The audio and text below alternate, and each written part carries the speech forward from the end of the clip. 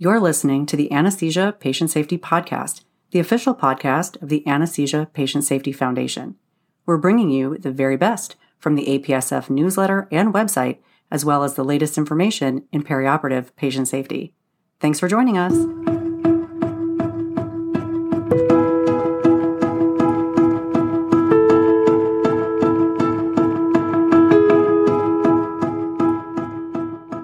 Hello, and welcome back to the Anesthesia Patient Safety Podcast.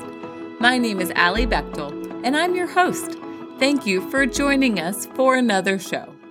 We have talked about keeping patients safe in non-operating room locations on this show before.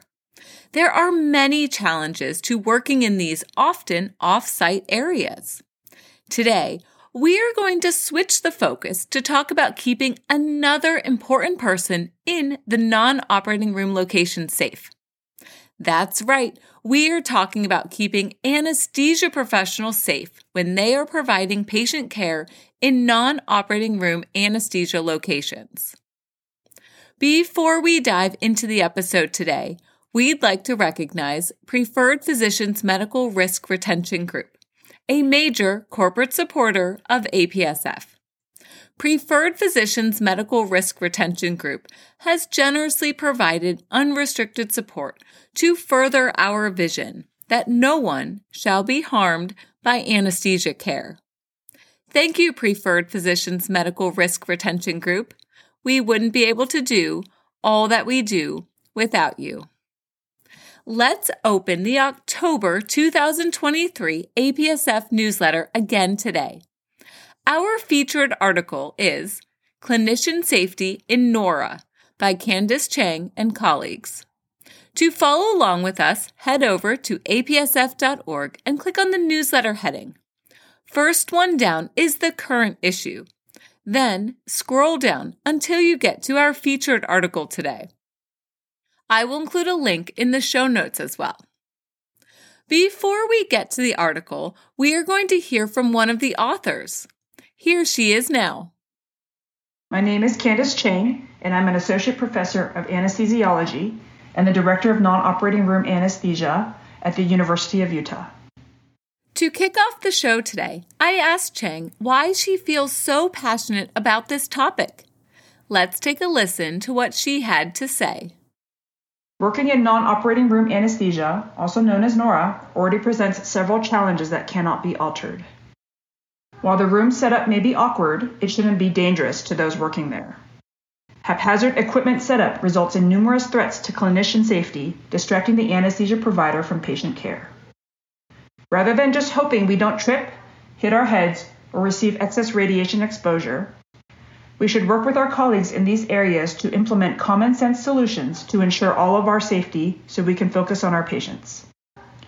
We have to tell hospital administration that these adjustments are crucial to safe and efficient patient care. Anesthesia is being requested for an increasing number of procedures, and we should be the leaders to ensure a safe, ergonomic working environment for all involved. Does your clinical practice include NORA locations? There are so many challenges to keeping patients safe during NORA care. And we did a whole series on the podcast last year following the 2022 APSF Stolting Conference, Crucial Patient Safety Issues in Office-Based and Non-Operating Room Anesthesia, NORA. Go check out episodes number 117 through 121 to learn more about these important considerations. This will also be something that we continue to talk about on this podcast because it is challenging to keep patients safe in NORA locations, and there is more work to be done. But today, our focus is on clinician safety in NORA, and this is just as important. Did you know that according to the Occupational Health Safety Network, 1 in 5 non-fatal occupational injuries occur in the healthcare and social assistance industry, and healthcare workers develop musculoskeletal disorders at 7 times the national rate? The most frequent documented injuries include patient transport and slips, trips, and falls. Keep in mind that when we are talking about NORA locations, this includes interventional radiology suites, electrophysiology and catheterization labs, endoscopy suites, and magnetic resonance imaging suites.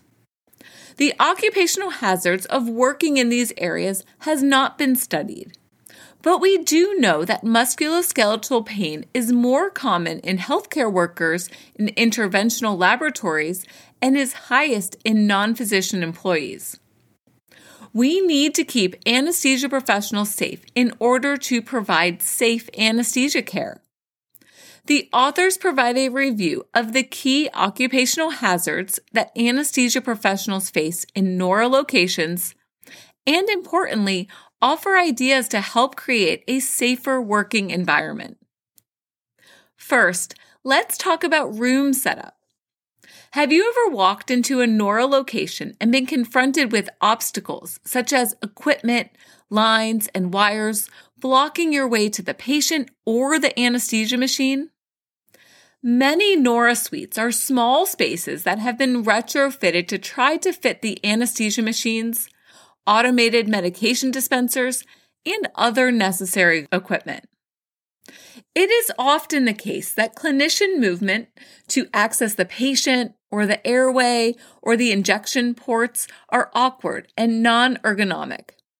In addition, the dimmed lighting that is necessary for fluoroscopic imaging and lack of pathway lighting increases the risk for trips and falls, as well as sustaining a concussion from a head strike on the radiology screens or booms. Another threat to clinician safety is during procedures that require the proceduralist and anesthesia professional to change location and move equipment depending on the imaging modality and the anatomic site. Raise your hand if you have ever been involved in moving the anesthesia machine and drug dispensing system from one side of the room to the other, all while remaining vigilant to keep your patient safe as well. Many anesthesia professionals and proceduralists have had these rather unpleasant and potentially dangerous experiences. Let's look at a closer example of moving the anesthesia machine, which can weigh a whopping 100 to 165 kilograms. Even though these machines are on wheels, it is important to pay attention to proper body positioning and be aware of any obstacles, such as cords that may impede movement. Plus, the risk is increased when there is an increased frequency in moving the anesthesia machine to accommodate different room layouts. Other notable hazards resulting from the variable placement of the anesthesia machine includes the attached cables, hoses, and lines. There are at least 3 hoses attached to the anesthesia machine for oxygen, air, and scavenger waste gas. There is a power cord. There may also be the following connections depending on the anesthesia machine: vacuum hose for suction, nitrous oxide, computer cords, and data cables. Check out Figure 1 in the article, which depicts tripping hazards in NORA locations. Have you ever provided anesthesia care in a NORA location with these tripping hazards? Have you ever tripped and fallen while providing anesthesia care? At least 2 anesthesia professionals at MD Anderson have reported falling and sustaining injuries in the past 10 years. Figure 2 in the article depicts facial injuries that an anesthesia professional sustained after tripping and falling over exposed cables.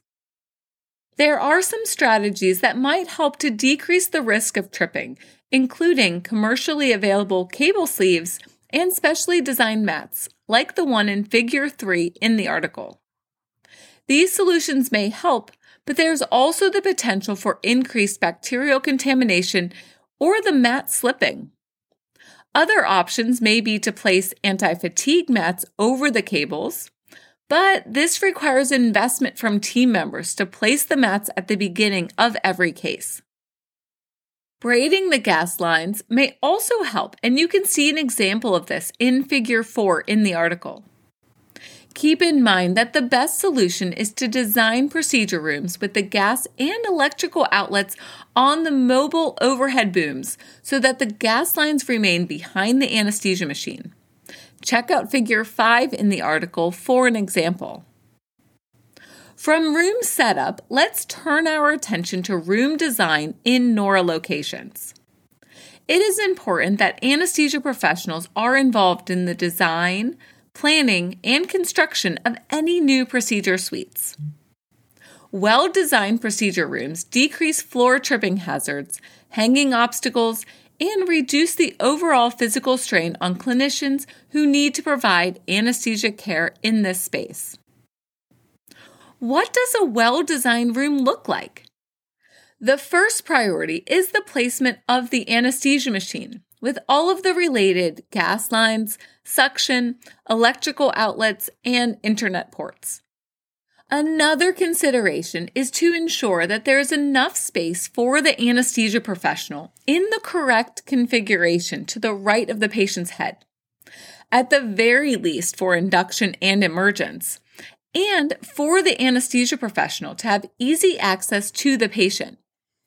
There is support for this from the American Society of Anesthesiologists' statement on NORA locations, which states the following. There should be in each location sufficient space to accommodate necessary equipment and personnel and to allow expeditious access to the patient, anesthesia machine when present, and monitoring equipment. I will include the citation to the entire ASA statement in the show notes as well. There are some examples of specific design dimensions. Well Cornell Medicine's Department of Anesthesiology states that the minimum space for anesthesia services in all new procedure or operating room designs must be 12 feet by 7 feet. This means that a minimum of 84 square foot area must be reserved for the anesthesia machine, medication and equipment cart, IV pole, and chair to allow for the anesthesia professional to maneuver safely in the space. Many anesthesia professionals have been in imaging suites designed for the imaging equipment and patient movement without considering the workflow for the technologists, nurses, and clinicians who are providing patient care during the imaging procedure. It is vital to reserve space for patient beds with easy accessibility for mobile and immobile patients. Here are some practical recommendations for room design that the authors provide in the article. Number 1. Patients should enter on the side of the room opposite the anesthesia machine, gas lines, and cords. Number 2, rooms should have 2 doors to promote easy access for equipment and personnel for regular workflow and during an emergency. Number 3, if there is only 1 door, the anesthesia professional and the patient's head should be positioned closest to the door, which allows for immediate assistance in case of an emergency. Number 4, gas lines should be piped close to and behind the anesthesia machine with a dedicated line for waste anesthesia gas disposal. This is a recommendation from the National Fire Protection Agency that states that a waste anesthesia gas disposal inlet should be in any location where nitrous oxide or halogenated anesthetic gas are administered. This is not a legal requirement, however, but it is a consensus standard that is referenced by the Joint Commission. Number 5, there should be appropriate pre-procedure and post-procedure recovery locations that are close to the procedure room. And number 6, there should be a designated pathway for safe patient transfer to the intensive care unit from the procedure room when needed. The authors remind us of the following. Too often, not enough space or thought is given to these important aspects of patient care that can significantly impact safety and efficiency. We have more to talk about when it comes to clinician safety in NORA locations, and we are going to hear from Candace Chang again. So mark your calendars for next week. In the meantime, the next time you are providing patient care in a NORA location, take a look around the room. Are there any safety hazards that you can identify? How is the room designed? Next week, we will be talking about patient transfers and invisible hazards. It is so important that clinicians are safe in these areas in order to provide safe anesthesia care. If you have any questions or comments from today's show, please email us at podcast@apsf.org. Please keep in mind that the information in this show is provided for informational purposes only and does not constitute medical or legal advice. We hope that you will visit apsf.org for detailed information and check out the show notes for links to all the topics we discussed today. We'll be back next week for part 2 on clinician safety in NORA locations. Until next time, stay vigilant so that no one shall be harmed by anesthesia care.